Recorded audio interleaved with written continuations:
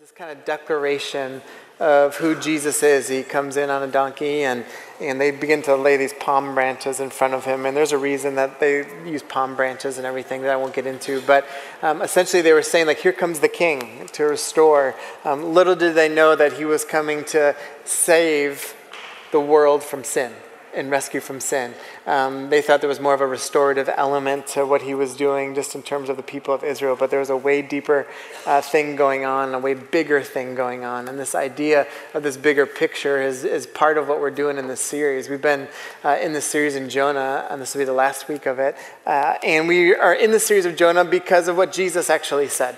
In Matthew chapter 12, Jesus is talking with these Pharisees who were the religious teachers of that time. And they were people trying to essentially disprove Jesus a lot. They were angry with him. They just couldn't handle like the things he was doing because he was really, people that were following the Pharisees all of a sudden were like, this kind of Jesus thing seems better. And he can do miracles and you guys can't. And there's all these other things that were happening in dynamics. And at one point, these Pharisees come to Jesus and they say, hey, will you give us a sign? We want you to prove that you are real. And Jesus turns to them and is like, I already gave you a sign. Like, you already have a sign in Jonah. And so we began to explore, why did Jesus say Jonah? Like, leading up to his death and everything, like, why did he say the sign that you have is Jonah? And so each week we've been looking at different components in this story of Jonah. I'm not going to recap the whole series, but I will give you like a little like high view of it. And Jonah, we've said that Jonah is the Forrest Gump of prophets, right? Jonah is what? Running. He's always running. He's always running. And we'll see another way that he runs today. In the story, Jonah, God gives him a message. And he's like, hey, this is what I want you to do as a prophet of God. I want you to go proclaim something to these Ninevites who are wicked people. And God says, go do this. And Jonah runs. He's like, no, I'm out, man. I don't want any part of this. And so we've seen his story. His running led to this kind of interesting storytelling throughout the book of Jonah, where the author shows that, man, just what you thought would actually happen is always flipped upside down, and that there's always a bigger picture happening. Like, Jonah loses his imagination, but like, man, the wicked people of Nineveh have this huge imagination. Jonah is supposed to repent, and he really doesn't. He has selfish prayers, but man, the wicked people of Nineveh and even the pagan sailors, like, they all repent. And so we see this like back and forth in this story a lot. And so we're going to finish up the story of Jonah here today. But how many of you guys have had an opinion about someone, heard the rest of the story, and you're kind of like, oh, my bad? Yeah, right? Everybody in this room thought you got pretty judgmental, didn't you? Yeah, you did. And you might even said something poor about that other person, right?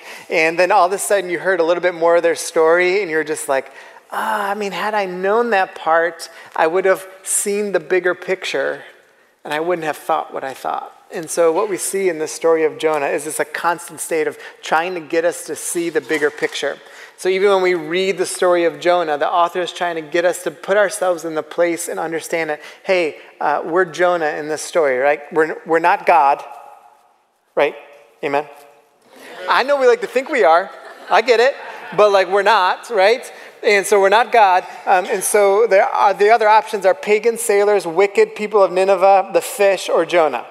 And so we are Jonah in the story, and the author wants us to see, like, all right, how am I like Jonah? And so each week we've been looking into that, and we're going to do that again today. And so in Jonah chapter 4, the Ninevites have just repented, and then Jonah is responding to what happened in that moment. So in Jonah chapter 4, it says this, but to Jonah, this seemed very wrong.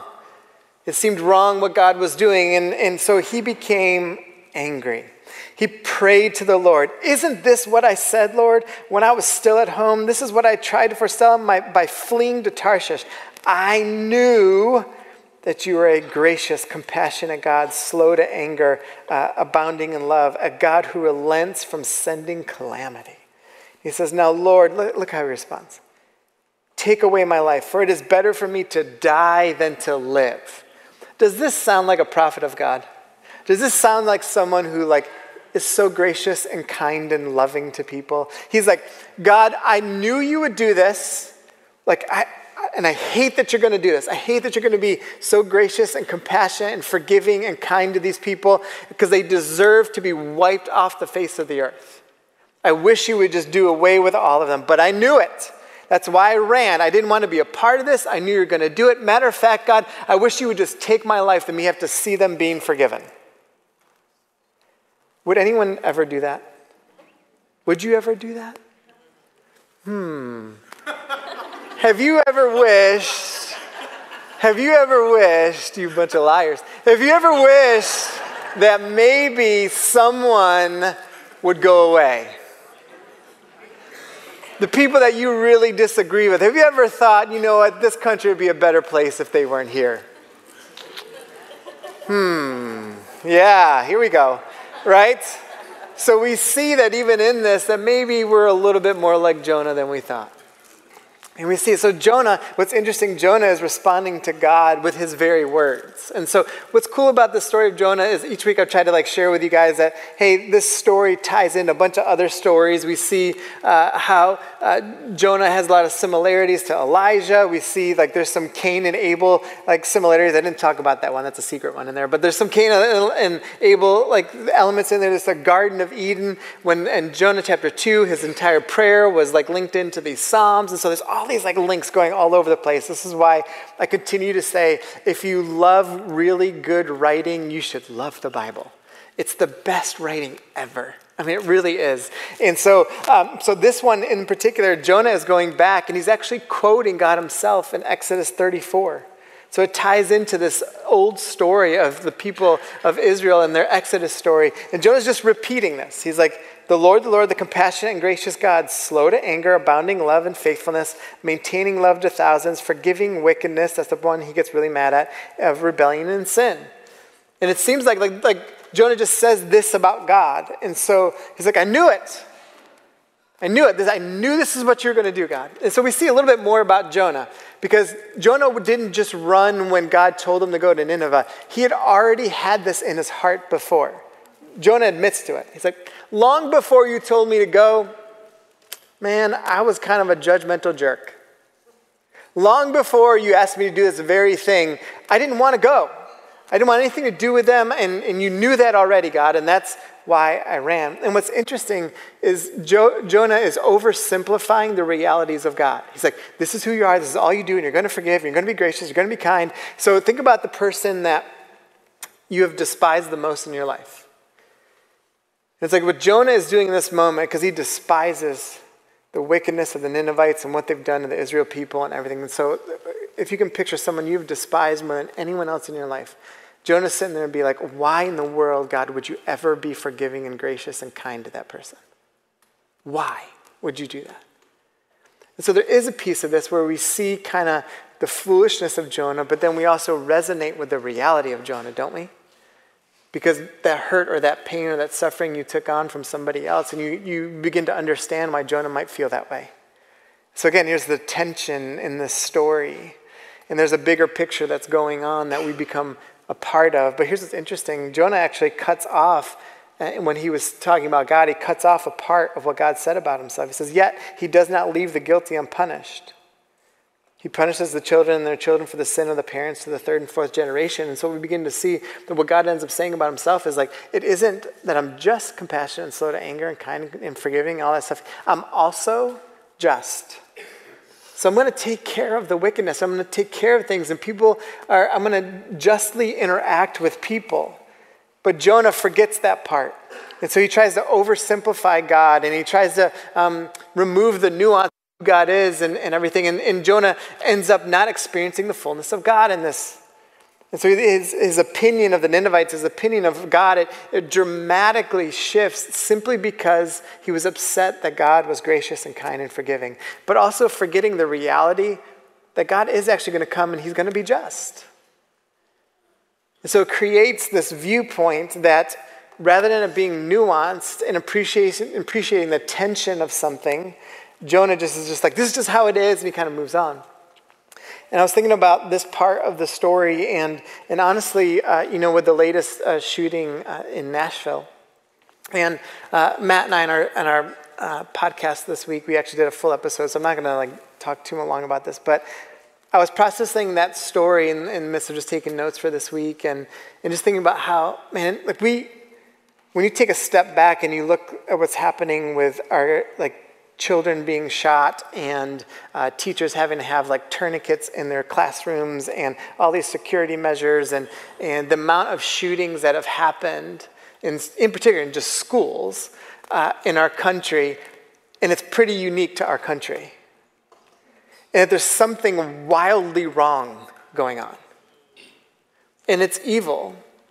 And it's wicked.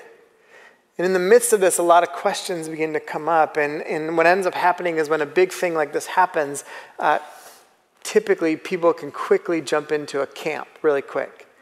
And what you end up seeing on social media or on news outlets is like there's only like really two paths you can take typically in a conversation like this when discussing Nashville. It's like, oh, are you in the camp that's like it's a heart issue?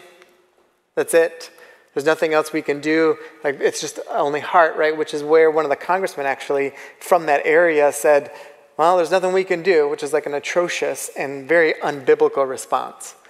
But like it's like, oh, there's nothing we can do. It's just a heart thing, right? But then there's the other side. It's like, well, we just like legislate it all and like that'll fix it. But that's not true because like there's more nuance to it because it is also a heart thing. And so there's like multiple things going on here. And then you factor in so many other like perspectives and elements that play into how does someone become that wicked? How does someone move in the direction of that kind of evil? What would make them do that? And then you see all of these different elements to the story, and quickly you begin to like realize, oh, this isn't as simple as a side might make it seem. And we start realizing, okay, like hold on, let me breathe for a second here. And like, okay. Then it's like, well, where is God in all of this? And even in that, people can have a hard time because you start thinking like, well, if God is good, then why would he let this stuff happen? And this is like one of the most common questions that people ask. Like, if God is so good, why would like those 3 children be shot? Why would he allow that to happen? And it's complicated. It's complicated. You could take the route with God and be like, well, this is the way it's supposed to be. Everything is designed and it's planned out in a specific way, and this is just how it's going to happen. But then with that, it's like, man, there's a lot to that. It's like, oh, I remember one time I was in college ministry sitting with a student, and she made this comment. She said, she's like, everyone has always told me that God designed my life to be this way, and like God works it out like in this way, and it's just the way my life is supposed to be. I was raped, so God's plan for my life was to be raped. And I was like, no, absolutely not. And you begin to see like, all right, so was it God's plan for kids to get shot? No, that was not God's plan. But we're going to see it's like, all right, so it's not just like this robotic thing that we're going through. And it's like, but where is God in it? Well, if he's good, where is it, right? Why does he just stop? But it's like, well, if he just stops every evil act, then we have no choice. And so that doesn't make sense. Then he's like, well, what if he just wiped out all of the evil in the world? Then guess what? He would wipe out all of us too. And you say, well, why would I say that when we're going to get to what Jesus said about where this evil actually comes from? And so it gets really complicated really fast. And so it makes us have to pause and breathe for a second and say like, okay, where might I see God in this? Well, if I take God out of this whole entire conversation, what am I left with? And the answer is there's no hope, nothing. And that evil just simply wins. If I leave God in it, then it's like, where do I see God in it? Well, you start seeing God in it when you see people with unbelievable grace and forgiveness towards one another. When you see people offering to help and people engaging and loving and helping families and entering in. When you see people trying to make a difference in some capacity around the gun control issue, it's like, how do we bring the kingdom of God into this conversation? You even see people saying things like this, it's like, man, how do I, if I'm focused on Jesus in the conversation around guns, you realize, oh, like guns have nothing to do with Jesus, right? Nothing. I'm not saying guns are good or bad. I'm just saying that like in the conversation, it's like, hold on a second. I've got to what does it mean to focus on Jesus in this conversation? And it begins to change how we begin to encounter this. And then the kingdom of God looks different as we enter into this. And all of a sudden you start seeing, oh, here's the goodness of God coming through. Does it mean that evil's gone? No, that won't happen until someday God rectifies all of this. But man, there is this piece. It's like, well, then how do we become the goodness of God? Because that's what we're supposed to be. And it gets complicated. And there's also the complication of the issue of like, if all we do is celebrate wickedness and evil in our country, then guess what you're going to get on the other side of that? Wickedness and evil. We have this saying on our staff where like what gets celebrated gets repeated. Well, if all we do is celebrate what God is against, then guess what's going to happen? You're going to get all the things that don't look like God and don't image him. And listen, this happens within the church too. And so it's like hitting pause for a second and being like, all right, how do we see God in the midst of this? And where is God in the midst of this? And how do we engage? It's like, oh, this is more complicated. And we've really got to start having the right view of how God might be interacting and start seeing like, oh, do I really trust in God and what he says he's going to do? When Jonah keeps going on, God responds to Jonah upon his anger and he says this, is it right for you to be angry? Sounds like a therapist, right? And which is great because like God's like, is it right for you to be angry? And which is like a great question. It's like, where is your anger coming from? Where is it coming from? What is it that's driving that emotion inside of you? Like that passion that you like, where is it coming from? It's like, is it right for you to question God like that? Like, are we just saying, who am I to deny what the Lord could do? Anything is possible. And God's like, is it right for you to be angry? And he continues on. He says, Jonah had gone out and sat down at a place east of the city. So Jonah's running again. Right? So he's just running again. He says, there he made himself a shelter, sat in the shade, and waited to see what would happen to the city. Then the Lord God, he provides a leafy plant and made it grow up over Jonah to give shade for his head to ease his discomfort. And Jonah was very happy about the plant. Isn't it interesting? I mean, y'all, this is just like, Jonah has been a jerk to God, right? God provides him a plant. So here, the very thing, remember Jonah was just so mad about his grace, so mad about his forgiveness, so mad about how would God ever, and God's like, here's a little plant for you. And he's like, oh, this is nice. Are we not the same way with God? And it's like, so he enters, he's like, oh, this feels really good. But at dawn the next day, God provided a worm. Which is interesting, right? Which chewed the plant so that it withered. I want to pause here for a second. Because here's what's happening. We see that like what Jonah is concentrating on is all the wrong things. His focus is just off. And this is why he can't see the Lord in all of what's happening around him. He's not fixated on the realities of who God is. He's fixated on the wrong thing. And so it colors the picture in the wrong way. So what he thinks is happening in the world around him is not actually what God wants him to see. It's just what he wants to see. And this is what happens like all the time with us right now. Like I don't have to go over all the news stuff and everything. It's like, you guys all know that stuff. It's like, if you only watch one kind of thing, guess what's going to shape you? That one kind of thing, right? And we don't see what God wants us to see. We're just seeing what the news wants us to see. And so it's like, no, like how do I enter this in? It's like we see like, all right, Jonah's like got the wrong focus. And he doesn't appreciate the right kind of things. And so everything that he should see, he actually can't see because it's colored by something else. That's what happens to us. And it can happen really easy and way easier than you think. I want to show you how easy it can actually happen with this little video. Your television. The colors you are seeing are correct. Stare at the black dot in the center of this image. For the next few seconds, this dot is your whole world. Stare directly at the dot and don't look away. We promise you're about to see something you might find incredible. The image is about to change, but keep your eyes firmly on the dot no matter what. Ready? Do you see color? And if you move your eyes, does the image suddenly appear black and white? That's because this image is black and white. You guys are like, whoa. I didn't know my brain could do that, right? You can't even see a picture the right way. You see what God can do? So when our focus gets off, our brains do incredible things. And we can so easily see things that we didn't realize were actually there. We can attribute things to things that aren't actually true.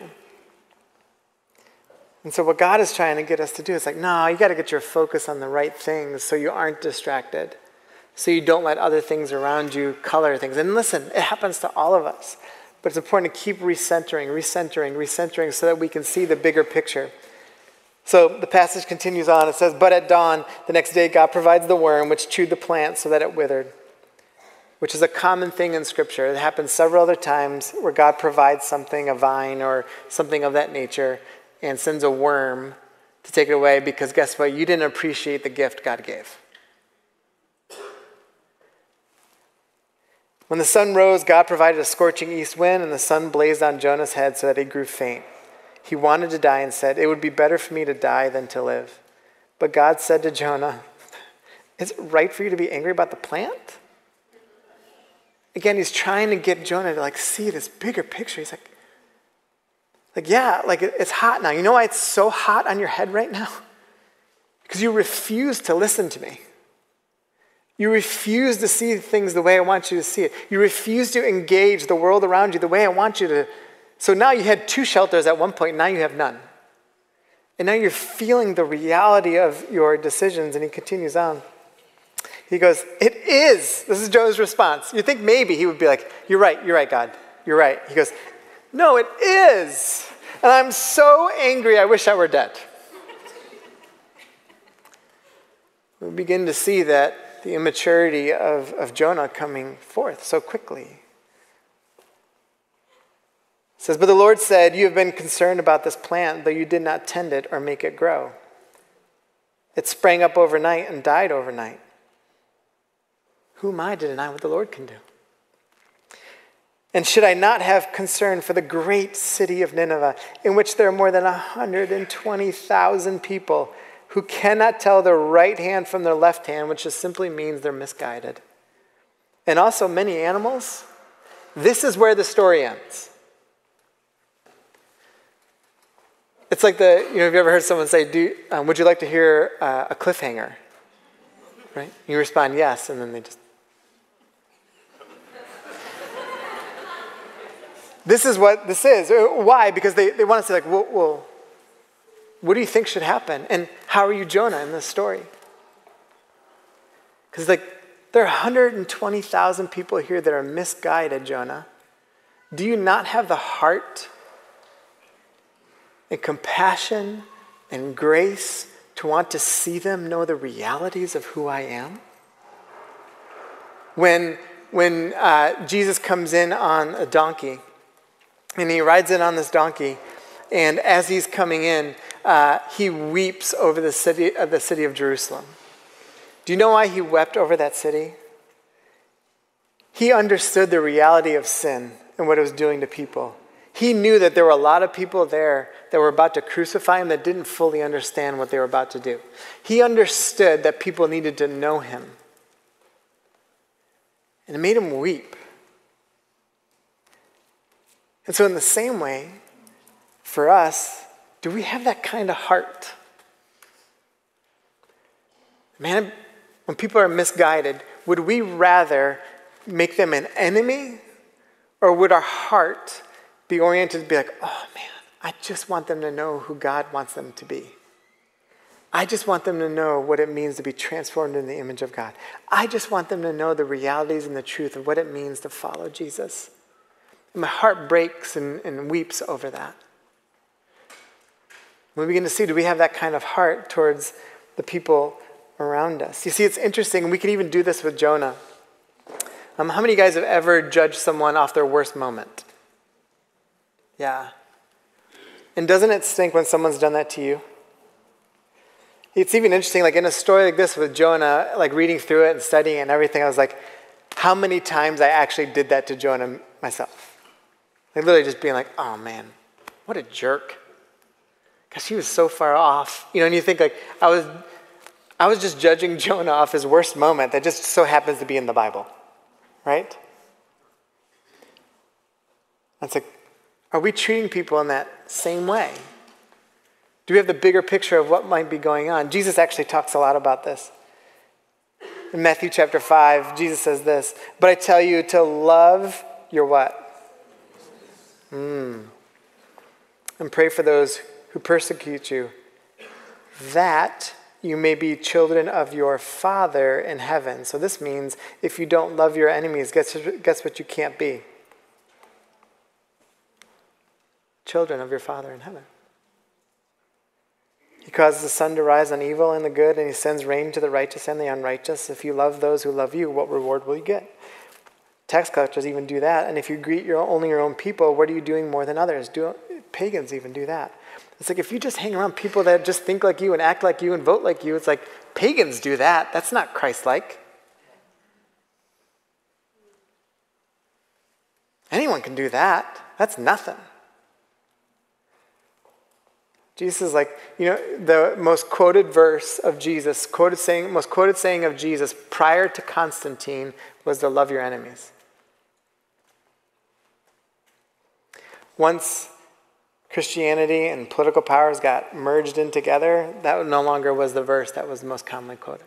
But prior to that, it was to love your enemies, because to love your enemies takes an incredible amount of grace and forgiveness, and to want them to see the realities of who God is. It takes a lot. And to have a community of people and a culture of people that would do that, it's one of the reasons why the early church was so impactful economically and politically and socially. I mean, can you imagine? Think about this for a second. Can you imagine if every Christian in America had this I'm a follower of Jesus. I'm saying that is true of me. And I'm dedicating my life to loving my enemies. Is that what happens now? Jesus even says this in Matthew 5. Right before that he goes, but I say if you are even angry with someone, how many of you guys have been angry? You're subject to judgment. If you call someone an idiot, anyone call anybody an idiot? It's probably like the kind version of what you said, right? You're in danger of being brought before the court, meaning just judgment before God. And if you curse someone, not that anyone would have done that, you are in danger of the fires of hell. Now, all of a sudden, the story of Jonah looks pretty light. When Jesus is like, hold on a second, let me just take this a little bit deeper. I want you guys to feel the weight of this reality. I want you to know what it's like to what it's supposed to be to really follow me. Can you imagine today someone walking in here? Actually, I'm sure this has happened. Someone walking into church today, and it might be the first time they've been in church in a long time. For one reason or another, whether they were hurt by church, or they don't trust Christians, or maybe just their own personal choices have just led them to be very far away. But something happened, they just decided, I'm just here. Can you imagine if they walked into a place where people were judgmental and condescending?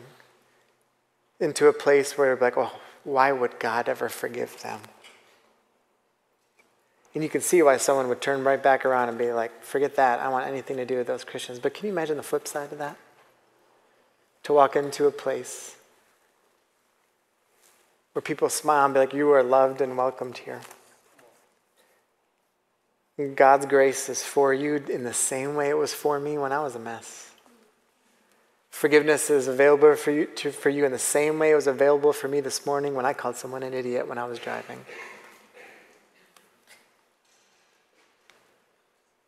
That's the heart, right? It's the heart we should have. It's what Jesus is pointing to.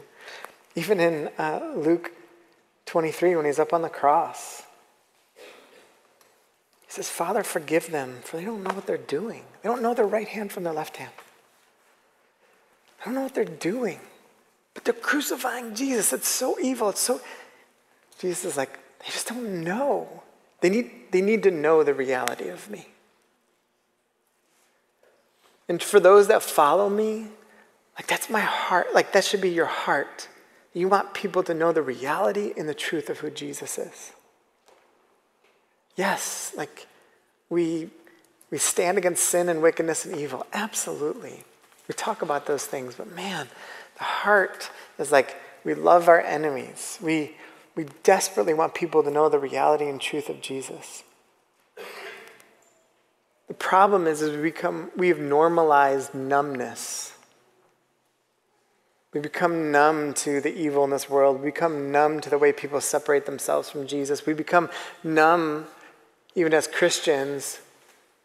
We become numb to the realities of how we act and think and talk that are actually very far away from the realities of what Jesus actually taught us to do. It's like, man, maybe we should always be praying, God, I don't want to ever become numb to what you desire for me. You know, when we think about the cross, Marianne, you can come back up. You know, it's interesting just processing this. Like, loving our enemies and loving those that disagree with us and having that kind of heart is actually a litmus test for our faith. Remember I said that come this next political season. But the litmus test for faith is how Christians are overwhelmingly loving, kind, gracious, forgiving, and everything to those that disagree with them. And I'm thinking about, we're about to, we have this Seder this week on Thursday, and then Friday is Good Friday, and thinking about this reality of the cross. And in the cross is the epitome of suffering and pain. It was built off of shame. That's what the Roman Empire wanted to do. So a cross, typically what would happen is they would place the cross and they would crucify people, and they did this with Jesus, roughly eye level, just slightly above eye level. So roughly where I'm at right now, this would be roughly the height of the cross. So that when you would walk on the thoroughfare, which people would have been able to do, and you just walk by these people who have been beaten and just bloodied and shamed.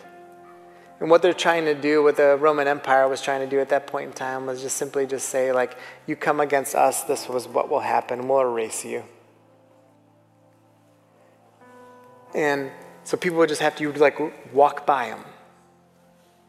Sometimes you walk by them, like, before they had their, last breath, and they would be crying out. And you would hear the pain and the suffering, and you would hear all those things. And then for us as Christians, for Jesus, it's like, well, Easter did come. He resurrects from the dead. He overcomes sin. He overcomes pain. He overcomes death. He overcomes suffering. This becomes the reality of why we do what we do. But here's what I think has happened. I think we don't identify with the suffering and pain and the reality of Jesus on the cross enough. And here's what I mean by that. I am all in on the joy of the resurrection and the hope of the resurrection. That is the center point of my life. But I was reflecting this week on the reality of, part of the reason I think I don't identify as much with the suffering and pain of Jesus is because, I didn't have to experience it in that way. The only thing that's semi-similar that has been in American culture was lynchings. It was kind of set up in a similar way. Like when a crucifixion happened, they would gather around and people would cheer, and it was almost like a party for those that were getting crucified. People would have meals, and they would act like it was just like a little picnic. The same thing used to happen in lynchings in our country. People would be lynched, and they would be hung up there, and they would have posters to come and celebrate the lynching of black people. Because they were trying to erase them, and they wanted to shame. I remember reading the book, The Cross and Lynching Tree, which is a really good book by James Cone, and I remember talking about how there's this element of one of the reasons that Jesus became so real to people was identifying with the suffering of Jesus and then being able to hold on to the fact that, that my Jesus suffered and died like this in the hope of his resurrection, and so it changed everything. Changed the connection. It changed how I began to see the reality and the truth of Jesus. And this week, as I was praying and thinking about today, I was just like, man, I think we've become too comfortable And the reality is we can't actually celebrate the truth and the fullness of Sunday until we appreciate the reality of what happened on Friday in his death and suffering.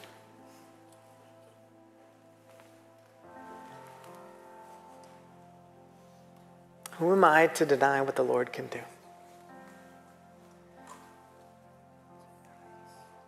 And so I want you guys to take out your communion elements, and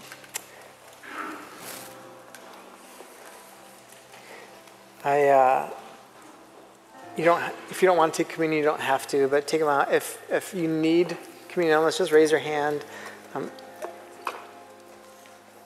got some folks. Hopefully it will come around to you very quickly.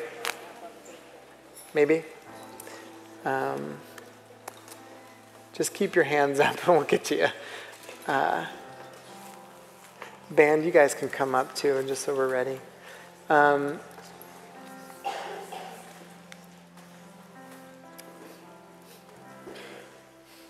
If you need gluten-free, maybe raise both hands so that they know that. I don't know.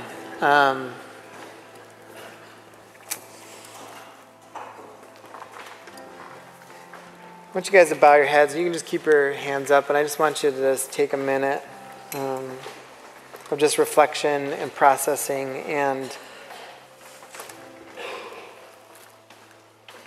to start thinking through the bigger picture.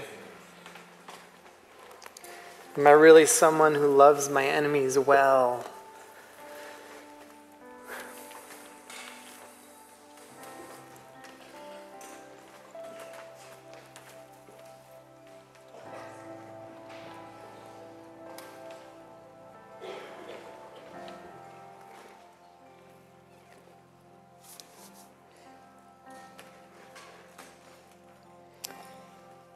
So go ahead and take the bread and the juice out. God, as we hold these things in our hands,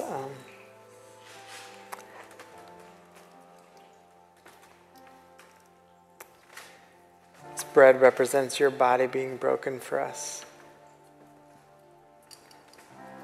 of suffering great evil and pain, whipping and beating. And when people saw your body like this and saw the body of Jesus like this, they thought evil had won.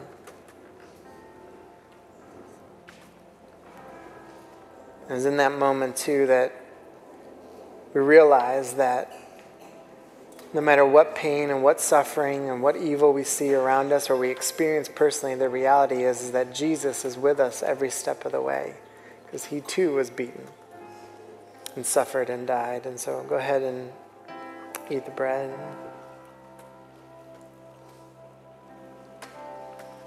This juice represents his blood upon that cross for the forgiveness of sin, establish of this new hope that we have, that we experience in the redemptive, resurrected Jesus. And so go ahead and drink the juice.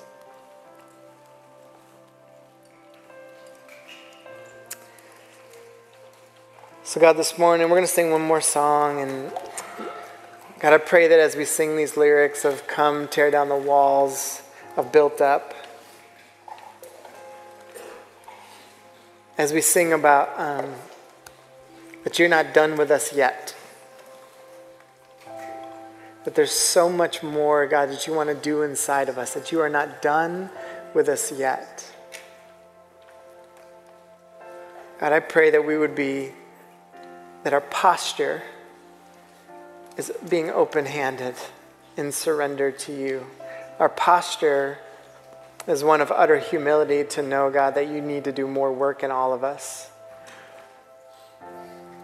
so that we can see the bigger picture like you want us to, so that rather than trying to detach ourselves from people, God, we have the heart that you had, which was to long to see people understand and appreciate being made in the image of God.